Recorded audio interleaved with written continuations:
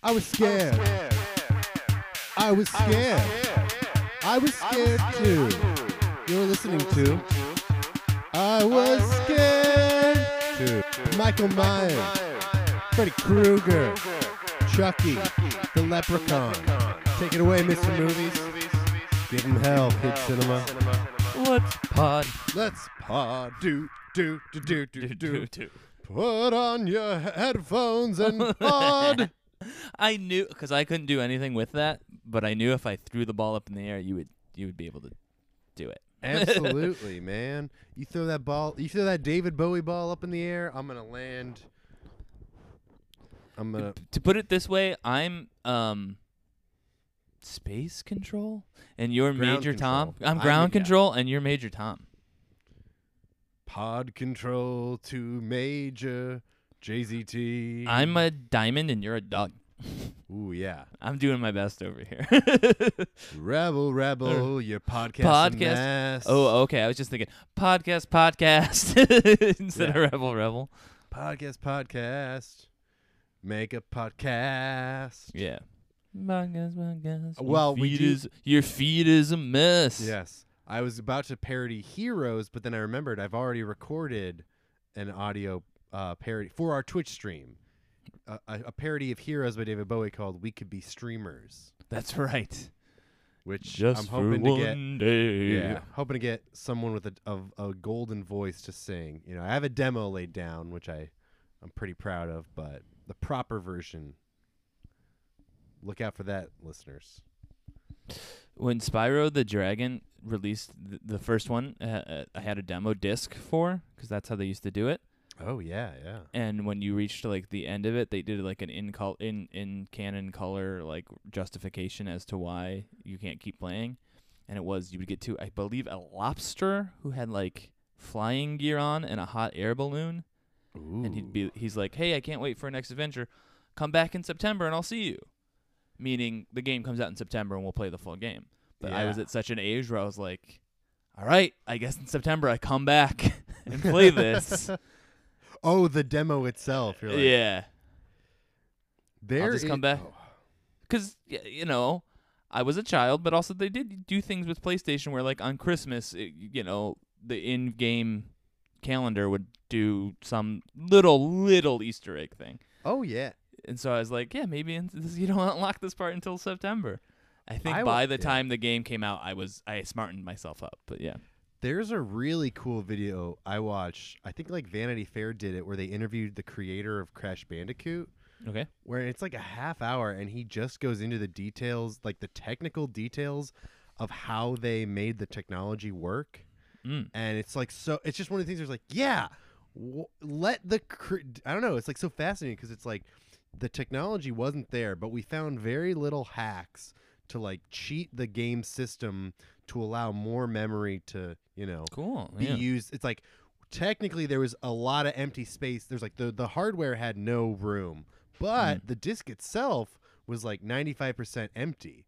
So we found a way to like load back information. It's like it's just so crazy and cool. Well, this is so what I love about podcasts, or the ones that I listen to, is there isn't a lot of editing. It is just pure, here it is.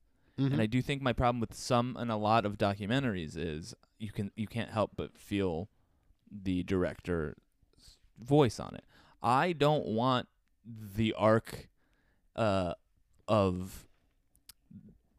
don't want a redemption story I want hard facts about Crash Bandicoot being made. I don't need it to be a parallel for capitalism. Right. Yeah. That's fine, and I'm sure it's there. But that's just one part of the brain being soothed. There's the other part of me that just wants just to pick the water out from the stream itself and just here it is, unedited facts. Kind of related to that, my mom and I have been driving around listening to John Cusack on Mark Maron's podcast. Yeah, and we're enjoying it. But she goes, so this guy Mark really talks a lot about himself, Yeah. I go, yeah, well, that's the podcast. But two, it's like you have to understand. He goes on he talks for 5 minutes about how much Richard Pryor means to him, and that then sets up John Cusack to feel comfortable, spending 10 minutes talking about how much Sam Peckinpah means to Right. him. It's like, and because of that 5 minutes, you get info about John Cusack you never would have gotten, Mom. It's not just like, here are 10 prepared questions for the new show you're promoting, you know? And then, it's like, in an hour, again, it's like, I used to love like celebrity interviews on Conan or Jay Leno, and then podcasts came around. I'm like, oh yeah, I have no need for late night anymore. Like, I want to. It feels like watching an edited speed run. I'm like, well, then what's the point? The whole point of the speed run is to watch every second of it to see how many seconds they save. If you're cutting stuff out, then that takes everything away. Or like a video edited magic trick. Yeah, where it's like, well, then this isn't impressive. Well, and it also just goes to show you, like, the classic argument probably used to be like, oh, who wants to know how the sausage is made? No one cares about the video game. Right. Like, no, there's an audience. That's more interesting than most video games are. Yeah. Yeah. It's just like, bore me with the technical details. Like, even though most of these are over my head, like, also, too, even just, I guess it's classic. Like, any person passionate and excited about anything, explaining it is more interesting than, like, whatever. And like the guy being like, so we found out that like through this RAM loading system we could actually cheat it into thinking less was being processed through it than it was. You're like, whoa, crazy, you know?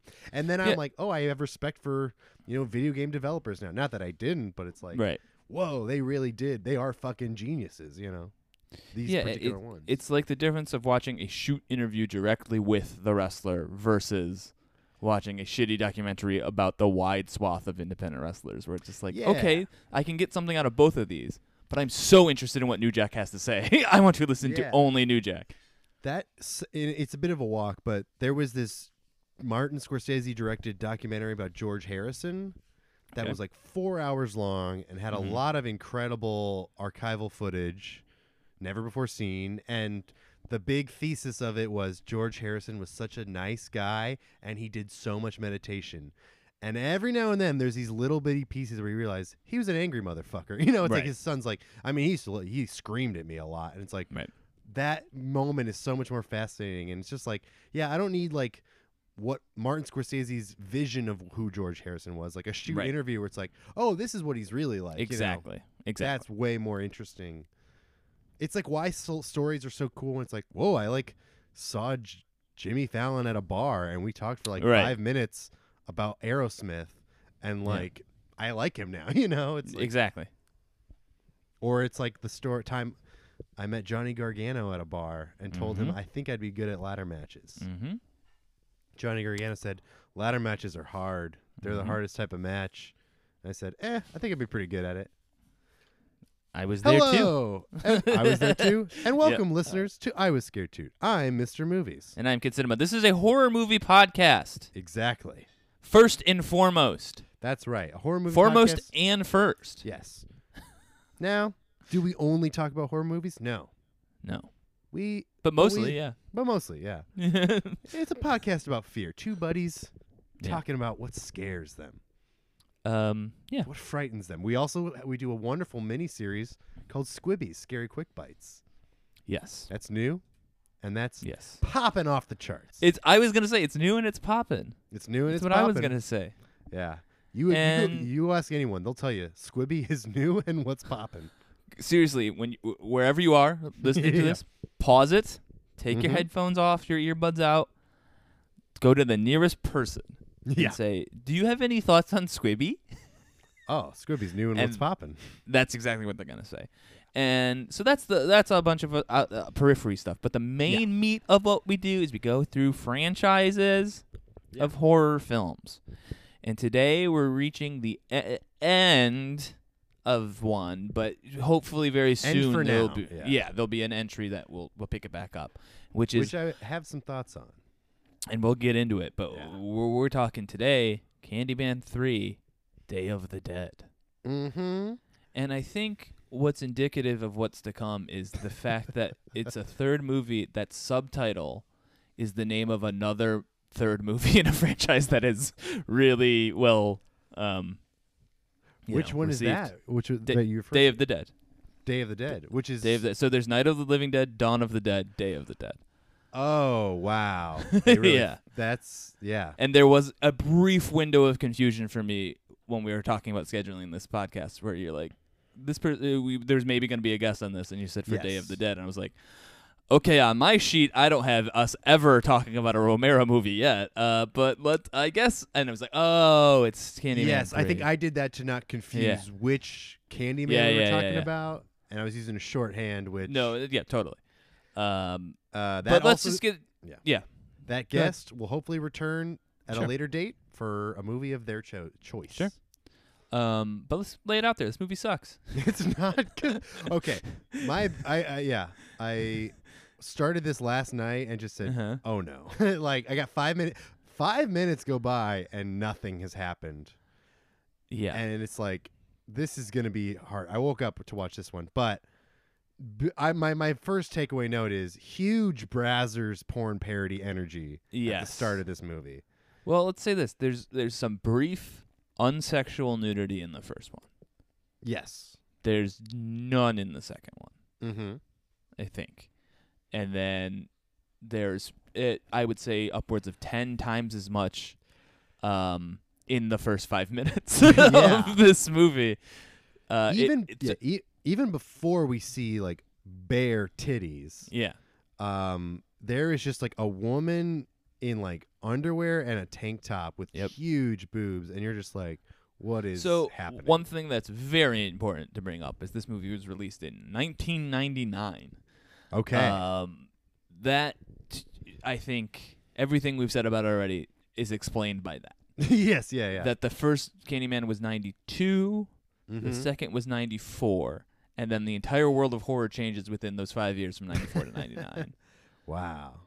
And yeah, so Scream has come. Scream 2 has already, I think, happened or is about to happen. Yeah, Scream 2 came out in 97. Scream 3 is still a year away. But we already knew what they did last summer. I think some urban legends have been told at this point. It's now in the rebirth of the teen slasher genre. And this is a movie beholden to certain truths already that on some level I want to credit to keeping up, which is like continuity and character stuff. Yes. But if the spirit of the movie is not going to be kept up, you might as well just start over and have it be sorority girls summon Candyman. Because that's what this movie feels like it wants to be. And I was just so, I mean, he gets into it eventually, but I was so confused. I'm like, is this supposed to be a new actor playing the character from the second movie? No, it's her daughter. It's even more confusing. But then the main character's mom shows up, and it looks like... it's a different actor. Yeah. It's a different actor, but it looks oddly like her, except she's topless and her throat is slit, which is very gross and graphic, and I was disturbed. So it is. It's like, why not just, instead of aging up this character we barely saw in the movie from 5 years ago, instead of making her 25 years older than she would be, why not just have it be the same character from the second, or a completely new character? Yes. Who also... It's so... Again, I think this movie's too beholden to this family line that no one gives a shit about. Yeah. And it should just be... The sequels for Candyman should have just been another group of people summon Candyman. He's an urban legend who can teleport through mirrors if you call him. Yeah. That's it. Because again, through the art world, we have ways to like spread the legend of Candyman. We also see the origin of him again, which we don't need in general. And then too, it's like, well, then it's that thing in sequels that always bugged me as a kid and still to this day. Like, I loved the Bill and Ted movies, but in all three of them now, the future looks completely different aesthetically. Yeah. And that just frustrates me to no end. And I'm just like, you've already literally shown us the depiction of him being killed. And it's not like the specifics had changed. You just shot a new version of it. Yeah. And it's one thing with an urban legend character to be like, if it's a different group of teens telling the story, then maybe some things have changed, and so now we can justify shooting it. Yeah. But when it's literally to the letter the same exact story, I don't need to see it again. Yeah. I get it. I think it's just a thing of like, well, we want to make sure that people who didn't see the first two and just want to rent a movie or go jerk off in a movie theater, like, hook up, jerk off in a movie theater on a Friday night, they'll get it. But it's like... But just do that Fast and the Furious 7 style and have it be the title sequence is that again. Yes. Just like in drawings and quickly. Don't have a slow credit sequence that's just his claw and then repeating the same information again. Yeah, it's a slow. This movie is a slug. It's yeah. Now I'll say this: this movie takes place in Los Angeles, and I like that. Okay. First movie is in Chicago. Yeah. Second one, Nolans. Dr. John's stomping ground. Yeah. And this one is in the city of Angels. Yeah. Now, Fesh, earlier this morning, at recording a different episode, you were telling me that Los Angeles is actually a German name. It's German for whale's vagina. Yes, and I did not know that. Can you believe Yes. it, listeners? I've been living in California most of my life, and Yes. off and on, never knew. So many of my friends have moved to Los Angeles, and none of them has told me it's German for whale's vagina. And I just thought that was really interesting. Can I also tell you something about myself? Yes, please. I'm Ron Burgundy. You're kidding. I am kidding. This is all jokes. Okay, I was going to say. But yeah, so I watched all of the Candymans for the first time last year within a span of like 24 hours. And so for me, I loved the first one so much that I think I was just like, let's keep it rolling. I love this. And so I think it had such good faith that I let it spill over to 2 and 3. And so I, up until yesterday, was just of the mind that, like, yeah, this one's probably going to be about as good as 2. No harm done. And then I'll say this. Trying to rewatch it. I don't know that I succeeded in rewatching it. Yeah. It was tough. It's... Yeah. I love Candyman so much and Tony Todd that I don't know why, but I feel guilty and bad for saying I don't like this movie.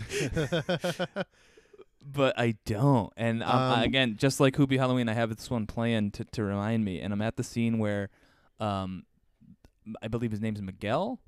And her owner of the art gallery. And another blonde woman are hooking up. And for some reason, she rubs honey on her titties. Just like, and then they run off into a different bedroom to have sex. Yeah, it up a staircase.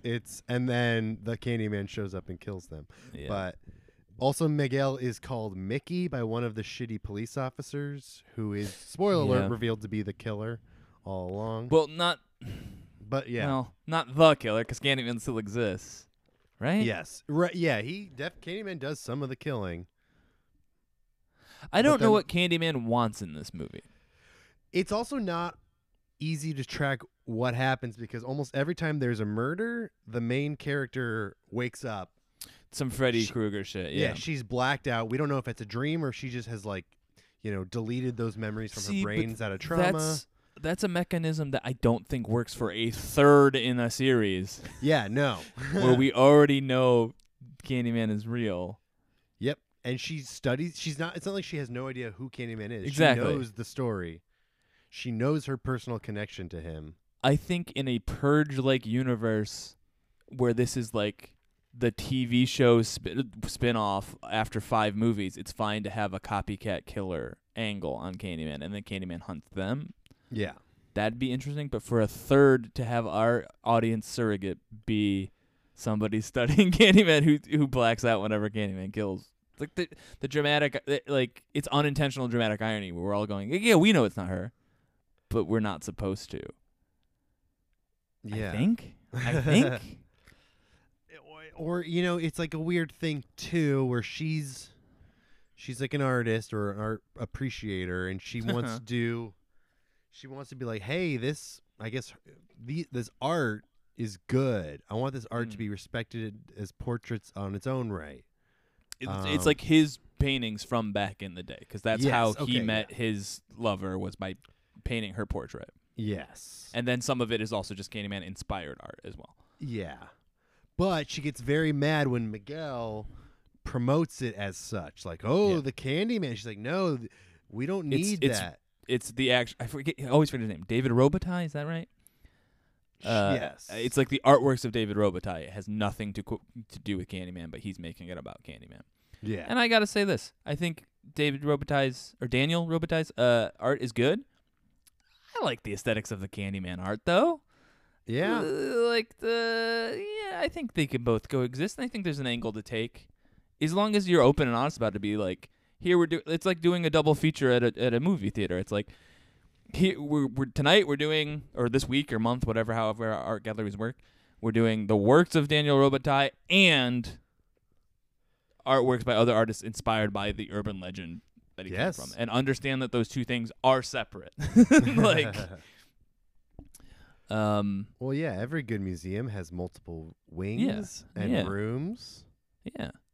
But to this movie's credit, and again, it's not really this movie's credit, it's Clive Barker in general, but like, while I don't like this movie, I still just I do love Candyman enough that the hook, both literal and figurative, is still there for me. It works for me still. I still like seeing bees and the hook killing people and him in his coat and seeing Tony Todd. It's still nice. Yeah, you see some bees. That's always fun. Yeah, so I think it kind of does feel like there was a script for a different movie that had nothing to do with Candyman or psychological at all. It was just like what if somebody thinks they're the slasher, which is an interesting-ish angle, and they're like, yeah, it's not working. Let's make it Candyman. And or they were like, this is just close enough to a Candyman movie. What if we try and get that involved? You know, like, all right. And I think both movies that they mashed up together would work better on their own. Yeah. Because in Candyman 1, so much of the tension and drama is that Candyman kills people and Virginia Madsen is the only survivor. Yeah. So why would they believe her, you know?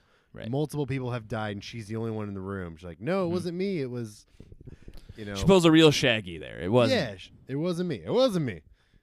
But I saw you by the bleeding. But I caught you red-handed. It wasn't me. Damn right, it wasn't me.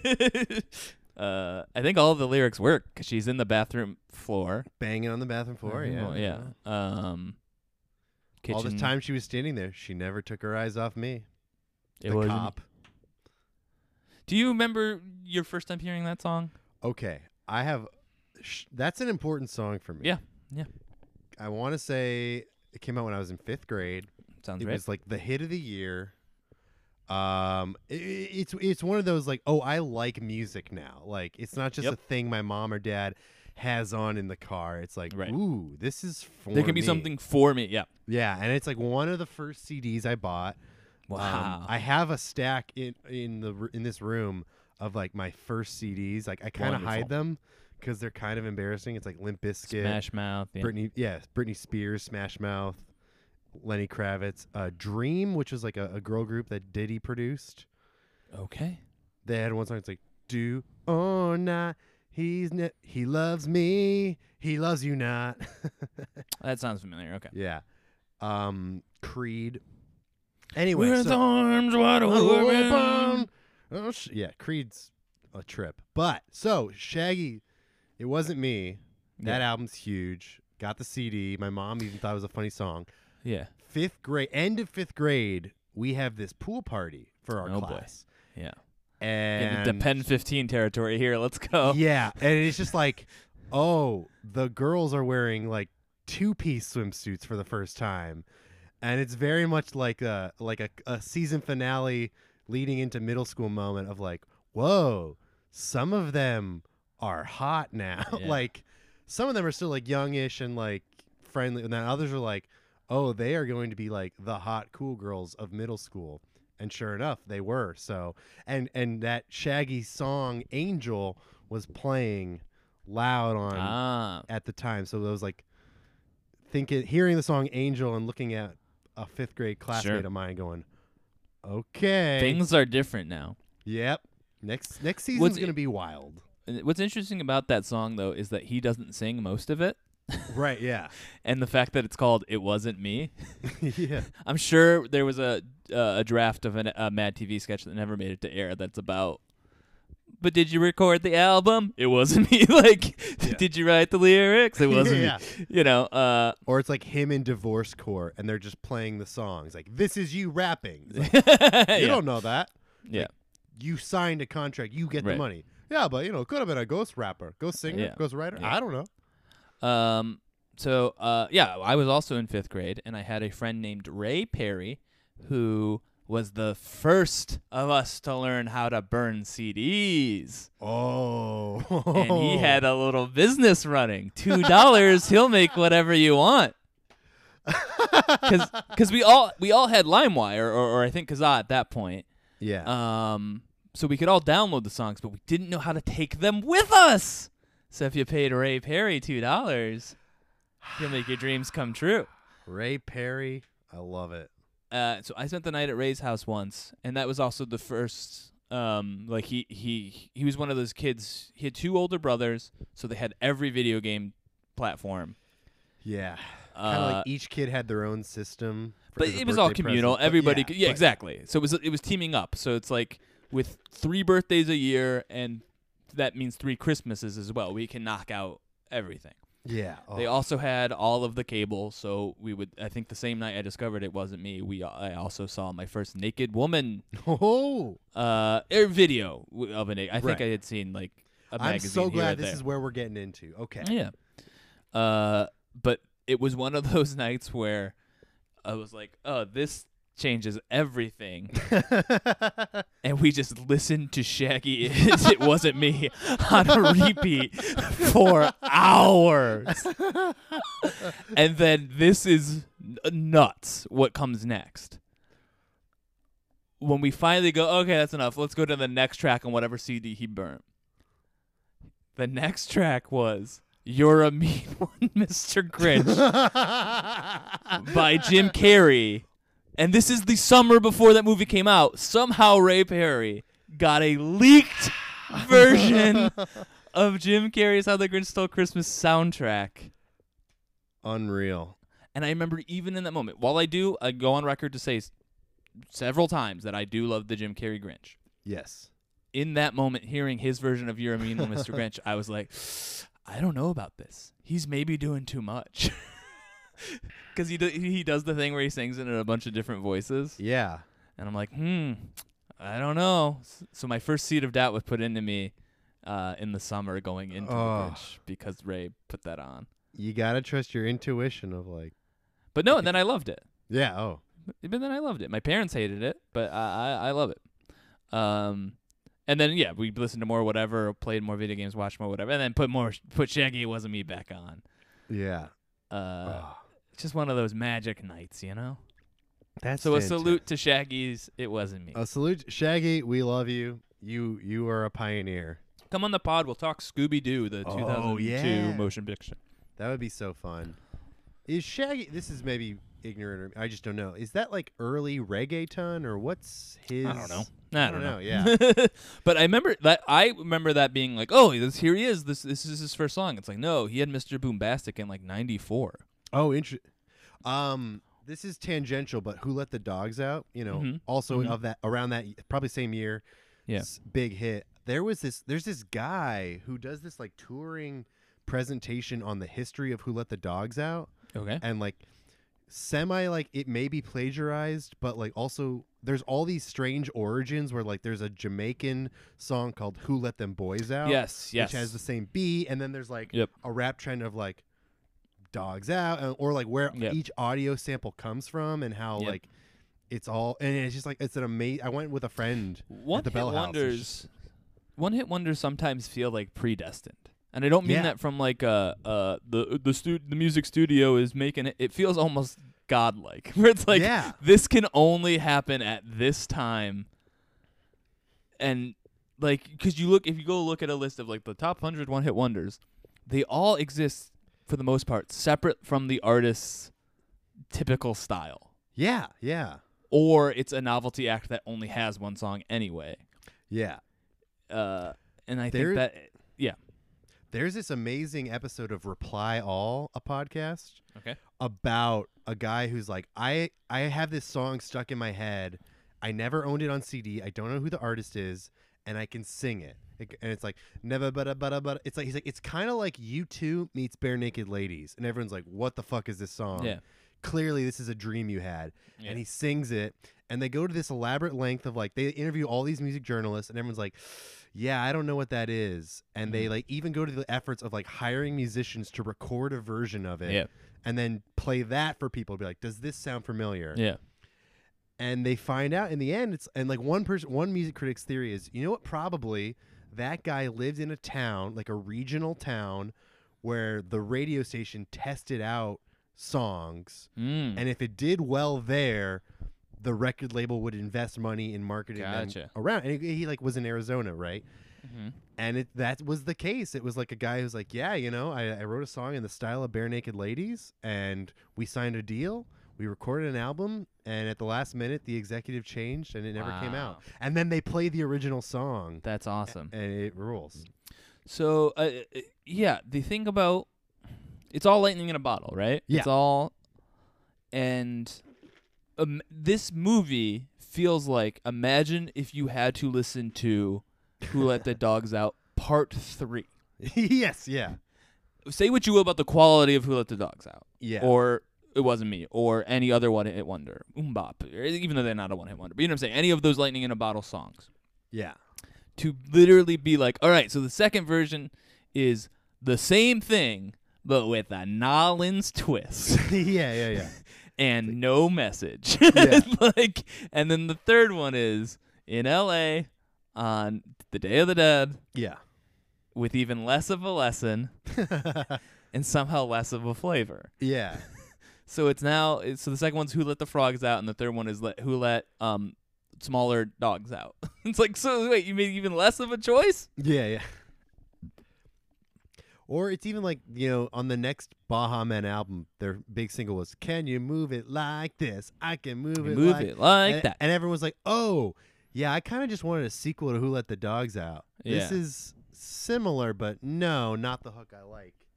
And I don't know. It's like we talked about in the first Candyman. It's like, yeah, I don't know if I need Candyman to come back. How about just Virginia Madsen is a murderer? That's an interest, because it's like, where do we take this? It's like, oh, we're just starting over with. It's like a new element, but the same. It's So have we ever talked about the movie Gravity? You and I. The Sandra Bullock, Alfonso Cuarón. No, okay. I saw Gravity and I really dug it. Yeah, but I'm also like, I'm never gonna think about it again. It was a fun experience. I think Albert Brooks tweeted something like, you know, I just watched Gravity on my phone on the plane. It sucked. Like that's and he's making the joke. He's not being oblivious. Yeah. It's Albert Brooks. But it's like, yeah, that movie is not intended to be watched on a phone. Yeah. But because the culture calls for everything to be available on the phone, we might as well release it on the phone too. Yeah. And it's like, well, why? And I know the answer is money, but like Scorsese talking about the Marvel movies not being cinema, they're theme park rides. I'm like, I understand his point. I don't fully agree. I don't fully disagree. But it's just like, that has its place too. Yes. Everything shouldn't, every piece of art, even if it's in the same medium, shouldn't necessarily be treated the same way. It's like not every video game needs to have DLC just to have DLC. Yes. Yeah. Like, I just don't think Gravity should ever have been a home release. And I think with Candyman, it just, it doesn't need the traditional sequels. And I know, again, the answer is money. You're right, yeah. But, yeah, I think if you're going to make a sequel in 1994 and then 1999, you need, and as much as I want Tony Todd to make that money and be involved, he is an executive producer on this movie, or co-producer. So he can still make money that way. And as much as I want to see Tony Todd, but like you can't just do it because that's how the market dictates things are done. And that's what Gravity on a phone feels like to me. Totally. And this movie is just going through the motions more than I think any sequel we've ever covered. Absolutely. Oh yeah. Right? There were times where I was like, is this a remake of the second movie? Exactly. Because the second movie I also maybe didn't pay attention to as much as I should have. Yeah. And so I'm like, I'm a little watching this one, I'm like, I'm paying attention, but did I accidentally watch the second one again? Or is this it's the same story? I was so There's nothing to it. They bring nothing new to the table. You spoke earlier, Fesh, about seeing your first naked woman on your friend's cable, and this whole movie had the energy of like softcore porn. I would watch at like 2 a.m. when I was 11 because my parents were asleep, but I like had it as quiet as possible so I didn't wake them up and they didn't see what I was watching. But like just one of the things like, whoa, there's nudity, and then it's like, this is boring. I should like this, but I don't.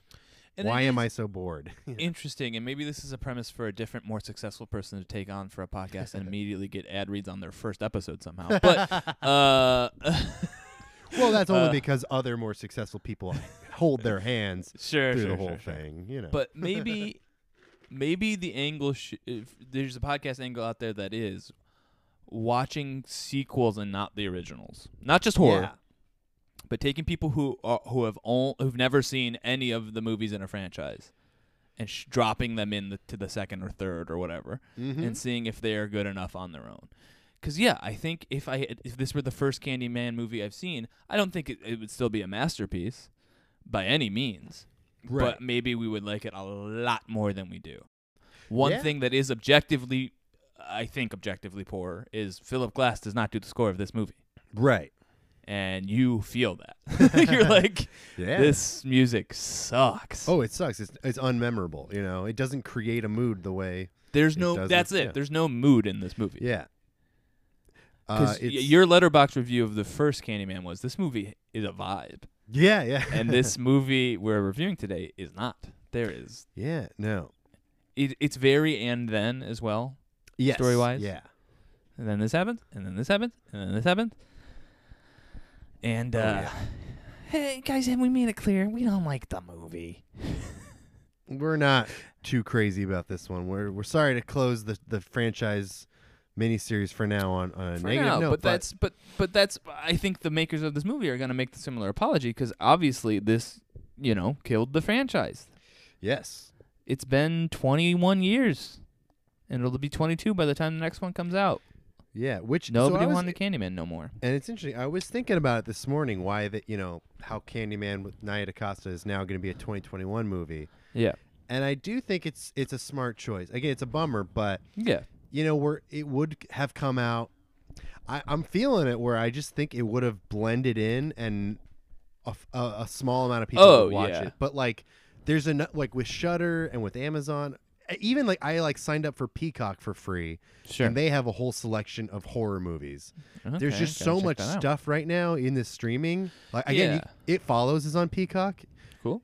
It's free, but you have ads. That's their deal. It's you can pay money to have no ads. It's no, that's fine. That's smart, Peacock. I just want to watch whatever. But I do just feel like they believe that this Candyman by Nia DaCosta has the potential to break out like Get Out. Or Us Could and Would, and to be in a theater, it'll be huge. And to market it as this is the in-theater movie everyone goes to for Halloween. There's a lot of horror movies that come out around Halloween anyway. And that's the thing that people assume, but it really sometimes when you're looking at it, especially when you're a Stubbs A+ member or whatever it was, you're really no, there's two, maybe. Yeah, but the one that comes out in September, it's that's the big. Right. It'll play well for the month of September, and then in October, everyone's gonna try. Right. And I agree, and I think that's good. I also just on a whim, based on a Bill and Ted retweet, I was all right, I'll vote on E's People's Choice Awards this year, and I did on every category. I just had a fun time at work. Hell yeah. And it's so interesting because it is first of all, everybody who's making the joke that Sonic the Hedgehog is going to win Best Picture this year, I get why you're making that joke, but it's not. There are better movies that came out in theaters before this all went down than Sonic the Hedgehog. Oh, yeah. But it is interesting that the idea kind of seems to be there are 2 or 3 movies that came out during COVID that we are counting in the canon of movies. And they are weird choices. It's The High Note, starring Tracee Ellis Ross, Bill and Ted 3, and two or three King other of ones. Staten Island, does that count? Yes, yeah, King of Staten Island, Lovebirds, and Lovebirds. Yeah. And First Cow came out before then. We just saw it in quarantine. Mrs. Fesh is speaking off mic. Mrs. Fesh, I bought First Cow on Blu-ray at Best Buy. JZT wants you to know he bought First Cow on Blu-ray at Best Buy. And she says it's a beautiful thing and gives it 2 thumbs up. Oh, I haven't watched it yet, but I love Kelly Reichardt so much. It's good. It's really good. Yeah. It's a sweet, gentle. Yeah. It's a sweet, gentle heist movie. That sounds amazing. Yeah. I earlier this year watched her second movie, Old Joy, which is about two men going on a camping trip, and that's it. One of them is about to become a dad. The other is played by Will Oldham, Bonnie Prince Billy, and he's just like a stoner hippie.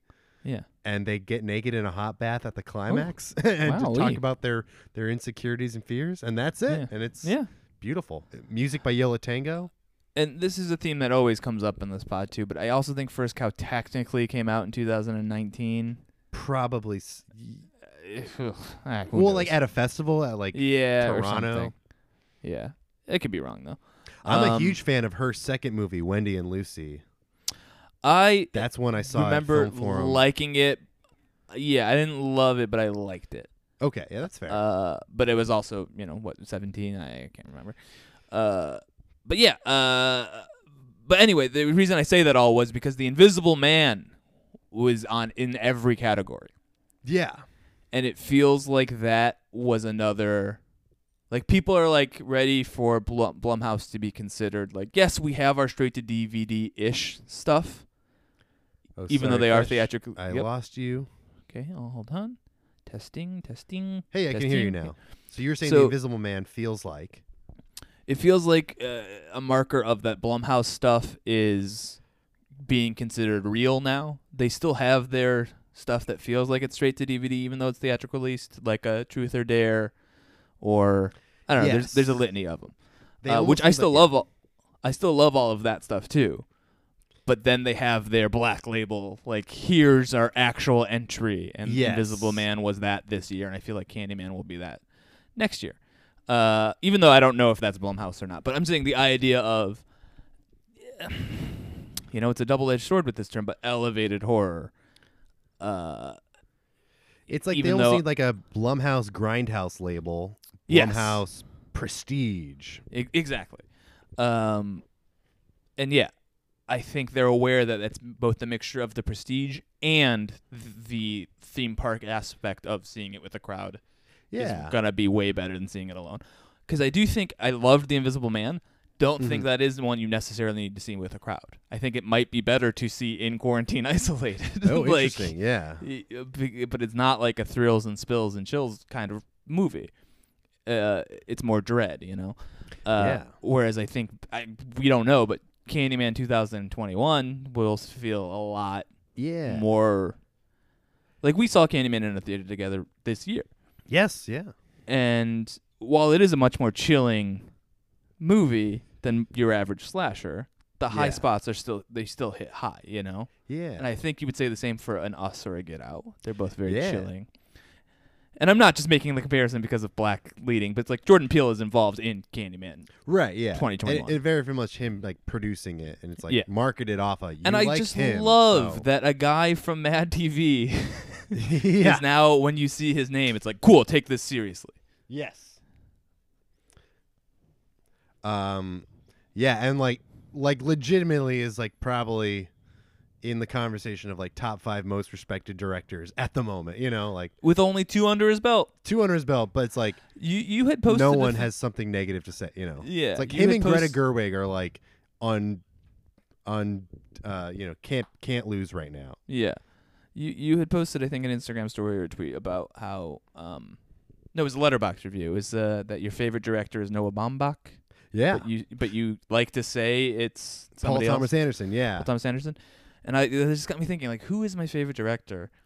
And I was like, I guess Wes Craven. Yeah. And then I was like, well, for whatever reason, I want to have a living director be my favorite director. And then I could not think of it. And I'm like, well, I guess it's Jordan Peele. Like, I'm trying to think of any other director who announces a movie that I give a shit about. And I think, Jordan Peele is kind of the only answer. Outside of, like, an Alex Winter documentary or something. But, like, an actual, like, I'll still, like, I like Quentin Tarantino and I'll pay attention, but I'm not like, I can't wait, let's go. Yeah. Whereas Peele is the only one who really gives me that response. Again, even Greta Gerwig, my ears perk up. I'm like, okay, let's see. But I'm not, like, have to be there night of. I wish I liked Little Women more than I did. Maybe I just was in a bad mood, but period pieces are hard for me. But I love Lady Bird so much. Yeah, Lady Bird's great. Now, she didn't direct Mistress America. She's just in it, right? She's just in it and like co-wrote it. Yeah. And who directed it? Is that Baumbach? That's Baumbach, yeah.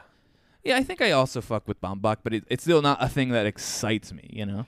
Sure. Oh, yeah. That's fair. I rewatched the Meyerowitz. I thought we'd bring this up in the Hubie Halloween episode. I rewatched Meyerowitz Story with my mom and loved it. And that's like weirdly, I've now seen that like 3 times, and I just cry each time. It's very good. And yeah, a Marriage Story I need to watch a second time because I went into it with such high hopes, and I was happy for him. It did really well,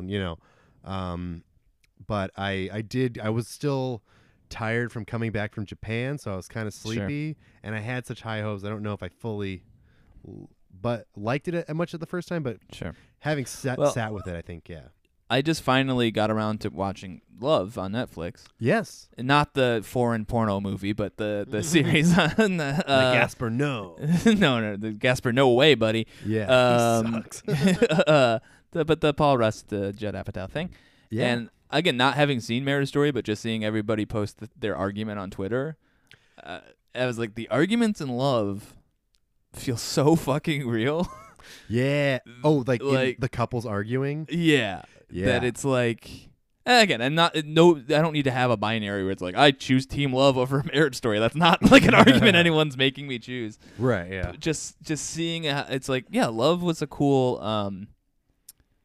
like, I don't know, it feels like that show could have been called A Marriage Story, you know? Yeah.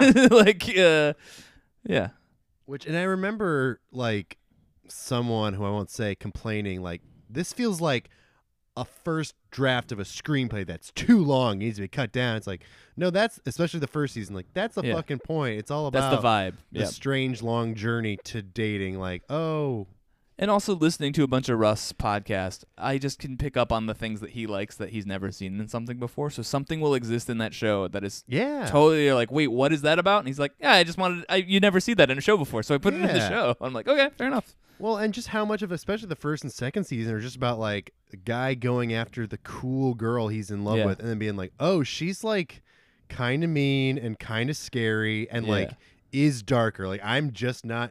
I've never dated. But that's what's cool about season 3 is you find out he is a lot darker than he ever went on. Oh, the whole his whole job he got fired from and flipped. Wait, who was it? The alien director? He was like Ridley Scott. Yeah, Ridley Scott. Yeah. And just that he's like, oh, he is a controlling... his anger issues. Yeah. Oh my God! And I when I went and saw Don't Stop or We'll Die live and got really drunk and talked to him. He was so nice. Yeah. But I went in depth about the Vanessa Bayer episode. Sure. Where you just realize he not ruined, but he fucked this woman up. Yeah.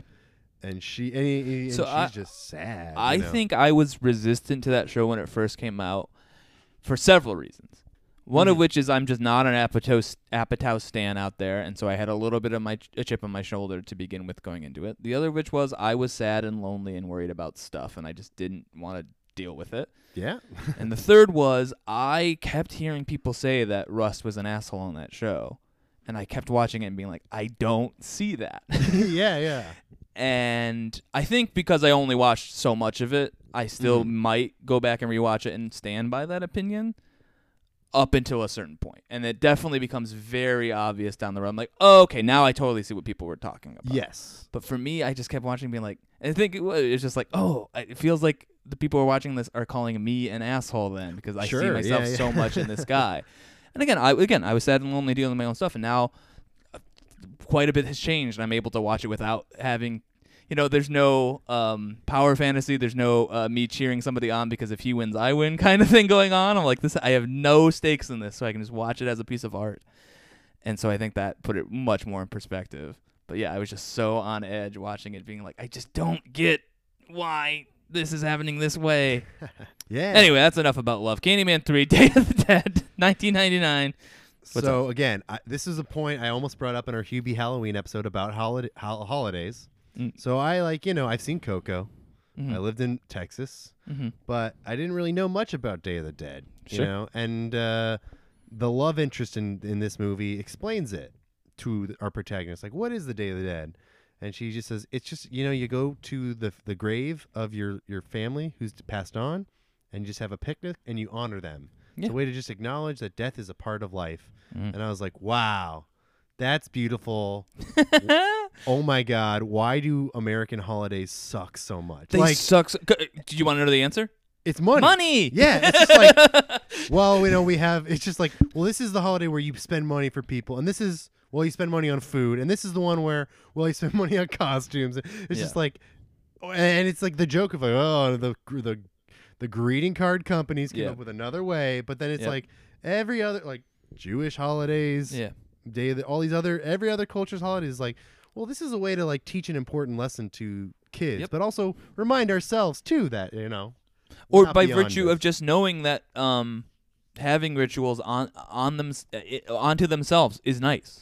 Like, there doesn't need to be an answer beyond the ritual. There often is, and it's often beautiful and poetic or whatever, but even if it is just a ritual, that's important too.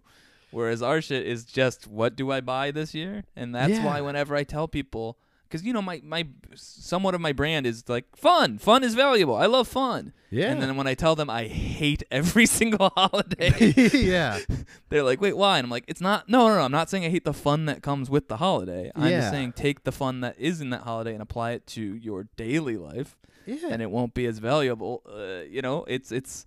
I like spooky shit and decorations as much as everybody. I just I don't know why we need to confine it to this one day, Yeah. Well, and for me, my whole, up until like a year ago, my whole adult life was like, well, every holiday I have to work. If not that day, the day after or before. Right. And everyone else is there celebrating. Oh, yeah, to have the association. Yeah. The pressure is on me to make sure their holiday is good. Exactly. There are just people who walk this earth who associate holidays with days off, and I've never had that outside of school.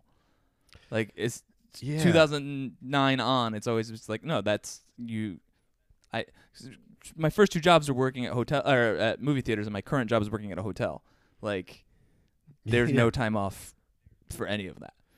Like, not dictated by the calendar. I mean, so it must be nice to have that association. Like, a Monday we have a holiday apparently, and it's one of those things. I'll take, when somebody says like Happy whatever day, I'll be like, yep, I'll take your word for it. I trust that today is one of them.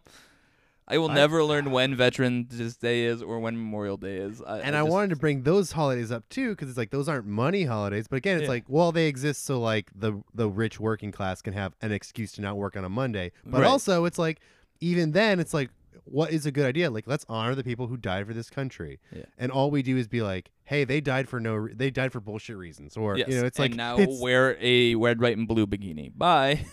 Yeah, we're not allowed to even have a conversation about how the soldiers are just taken advantage of, or or abused, or just put to die for this country's sake, for money, like for oil, for. And I also want to be clear. Sorry, to go back to. I know I came on strong when I said I hate all holidays. What I want to be clear with, like, I like seeing family. I like hanging out with people. I like having rituals. I just think don't have the calendar dictate that. You should come up with your own. And again, that's coming from an American who has only had American holidays, which are all dictated by money. Yeah.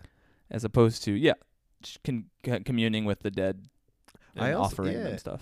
I'm reminded too, like Day of the Dead was related. It's all about death and grieving. And Seth Rogen on Mark Maron had a nice thing where he was just talking about in promotion for American Pickle, but like he's like, I used to be really against at a certain point with my Judaism. I rejected it and I was against it because it was lame or whatever. But now as I get older and family members die, I realize, all these Jewish traditions are good. This forces me to deal with the grief of losing. We have to spend a week surrounded by the dead person and talking. Like, that's good. If it wasn't for that, I would isolate and never handle how sad I am that this person died. And I wish I could have that, but my only roots are Catholicism, which no thanks. And also, my parents have also abandoned that. My parents are now just non-denominational Christian. So besides Easter and Christmas, there's nothing to that. Yeah. And Easter is the Candyman 3 of Christmas's Candyman. Like, gosh. It's a straight to DVD ripoff anyway. So it's like, I wish I could tap into my a culture that I have, but all I have is suburbia.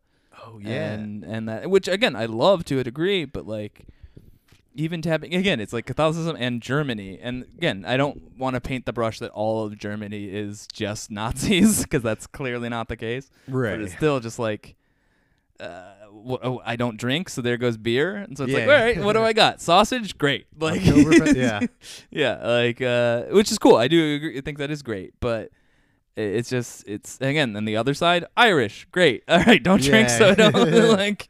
You just got to get really into German expressionism, Fesh.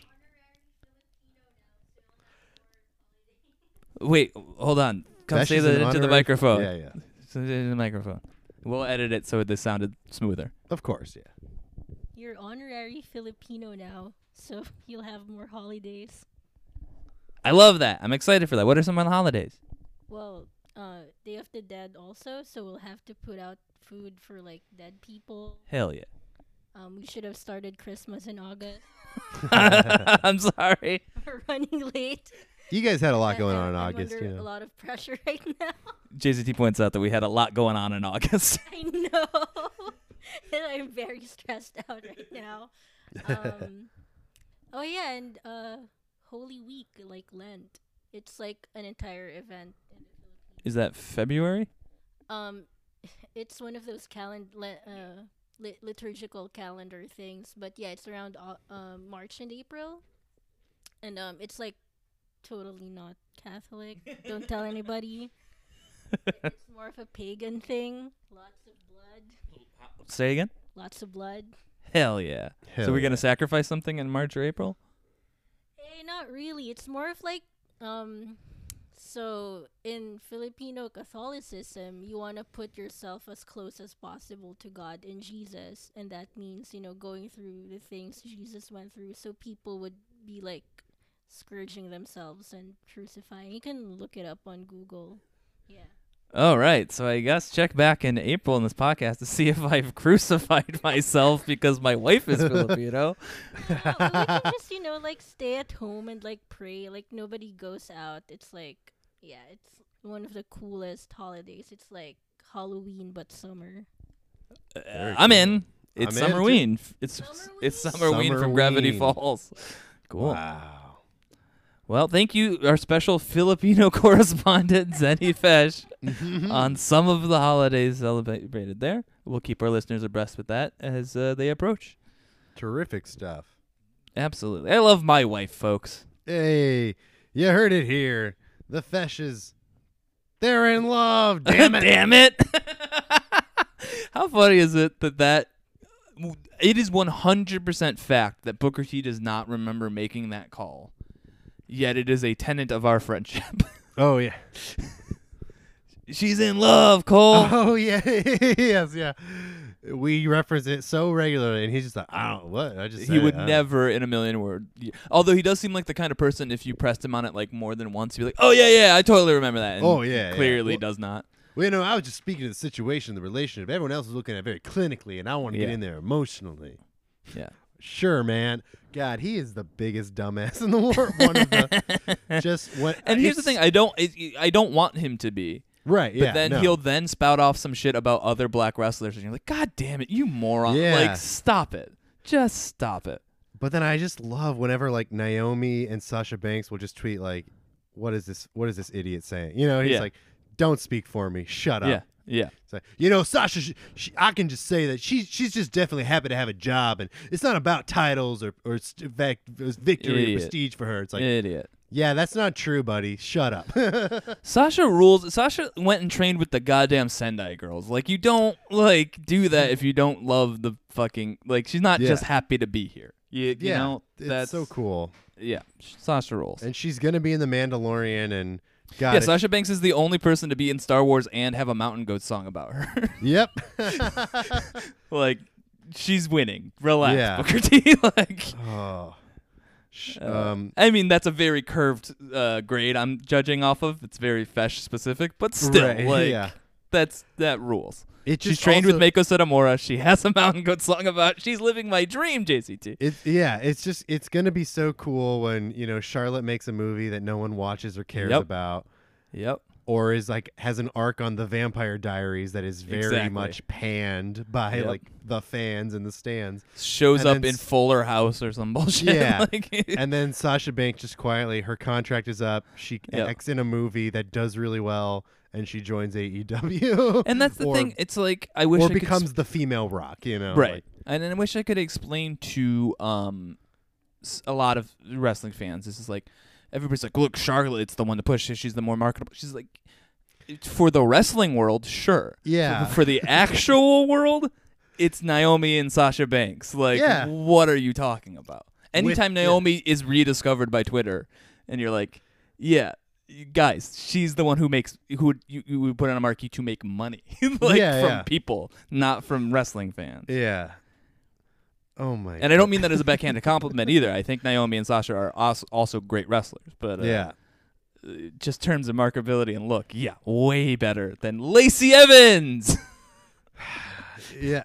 Again, going to the Royal Rumble with my 70-year-old dad. Yeah. Sitting, far away, like 200 feet. I don't know. He couldn't tell the damn difference from any of the women in the Royal Rumble because they were all blonde ladies. He just goes, "There's a lot of blonde ladies. Which one is that?" I'm like, "That's Charlotte." Oh no, wait, that's Mandy Rose. Or oh no, I'm sorry, that's Naomi or Natalia. Nope, sorry. Alexa. Nope, sorry. But then he's like, Liv Morgan. Nope. But then he is like, "Oh, blue hair, Sasha. Okay, she's really good. I like her." Or he's like, "Feel the glow. I like feel the glow." That's I'm telling you that. You were out in Texas at the time. Yeah. I was in Robin Merritt's apartment. And I later referred to it as the greatest moment of my life. And of course that was an exaggeration in that moment. But when Naomi came out, like something clicked with me where I was like, how have I been sleeping on Naomi for this long? I've always liked her.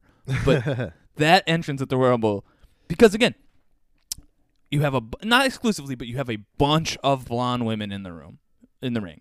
Yeah. Who are very mistakable for one another, especially from afar, especially if you're a casual fan. And WWE already has its problematic bullshit around it. Yeah. And you can't help but draw the comparisons, especially knowing who they've donated money to be like, a lot of white blonde women in the ring being celebrated. And then Naomi comes out in her big natural hair. Just couldn't be less like anybody else in the ring. And it's just like... It was just beautiful. And then for her to then be treated the way she was sucks. But in that moment, so great. Yeah. And then Charlotte won, and then Charlotte beat another blonde woman for a title at WrestleMania, and then dropped that title on a 3-way without getting pinned for no reason, and then went away. It's just it all sucks. They suck. They just are kind of like, it sucks now, but wait till you see the story we're trying to tell. And then you see the story. It's like, that was either you gave up on it or you dropped the ball so hard. This is a different podcast altogether. But seriously, Charlotte beating Asuka. Yep. Name one positive that came from it, and you can't. Oh. And it was just as unnecessary as wrestling booking can be. Yeah. And for a while, I was just singing the praises of, like, they should have just let Asuka hold it and then drop the title to Ember Moon at SummerSlam that following summer. And I look at the state of things now, and I'm like, God, can you imagine there was a time I thought they would give Ember Moon the SmackDown Women's title at SummerSlam? I was so wrong. Anyway. Yes. Candyman 3 is bad. Should we rate it? I give it 1 ghost and 1 goblin. 2. Yep. Give it a goblin and a ghost as well. Stu, what about the scare meter? I will say, like, high on the scare because throat slashing is very disturbing for me, and there's a lot of that. So nothing like but like I guess it's okay. So 10 on the disturbing meter, but like scare probably like 6 because nothing was too shocking. Can I say a thing that's really odd? Yes. Is that Candyman gets destroyed. Yeah. And you think the movie would end there. And then it's like, nope, a cop's here. And then he gets shot in the back. Yeah. It's like, cool, now the movie's over. That made me pop. I was pretty hum. Sure. It should just come before the Candyman thing is all I'm saying. I really like the silly way the cop who shoots him then, like, jumps to frame. Like he just keeps going. It's like he's keeping like, wait, where did they say my mark was? It's here. Yeah. Oh no, wait, no. And then it's like someone is like waving him like a little more, and he's like, oh okay, here's my spot. I think that's very funny. Absolutely. I'm just saying it needs to come before the villain and titular character of the movie explodes in flames, just in terms of heightening. Yeah. Also, last minute notes. I just want to say the main actor looks a lot like Kayla Caden, a terrific porn star who She was a Playboy model, for what it's worth, for your Google searches later, Jason. Yes, and she did a couple browser scenes that are just fantastic. Real talent. I want to say her roommate, the actor in a porn parody, could or should be played by Akira Noir. Okay. And that's the end of my casting. I think a Mick Blue might be a good actor in one of the scenes. Who's playing Candyman? I would say Isaiah Maxwell. I think he's one of the better actors on the game right now. Great. Sorry, again, I have it on right now to remind me of certain stuff. Real fucked up politics going on in the sense of a little mixed girl combing a ostensibly mixed woman, but clearly Aryan woman's hair. Yes, yeah. In a cemetery, just bummer city.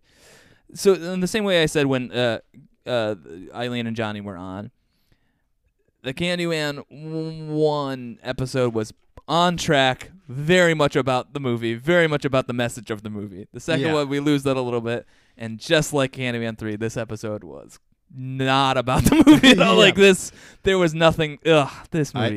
Listeners, if you're mad, we're sorry, but it's our second podcast of the day. Scuzzo. It's a bad movie. Scuzzo. No. Let me say this. I think our episode's great. Oh yeah, this is a great episode. This rules. I'm just saying. Yes, yeah. Like if the movie had more to talk about, like the first one, then we would talk about it. But there are certain specifics we didn't get to. For instance, a goth gang kidnaps our star and puts a ball gag in her mouth. Which I would say that kind of feels very much chasing like the Crow audience of like, hey, we get it, goths, right?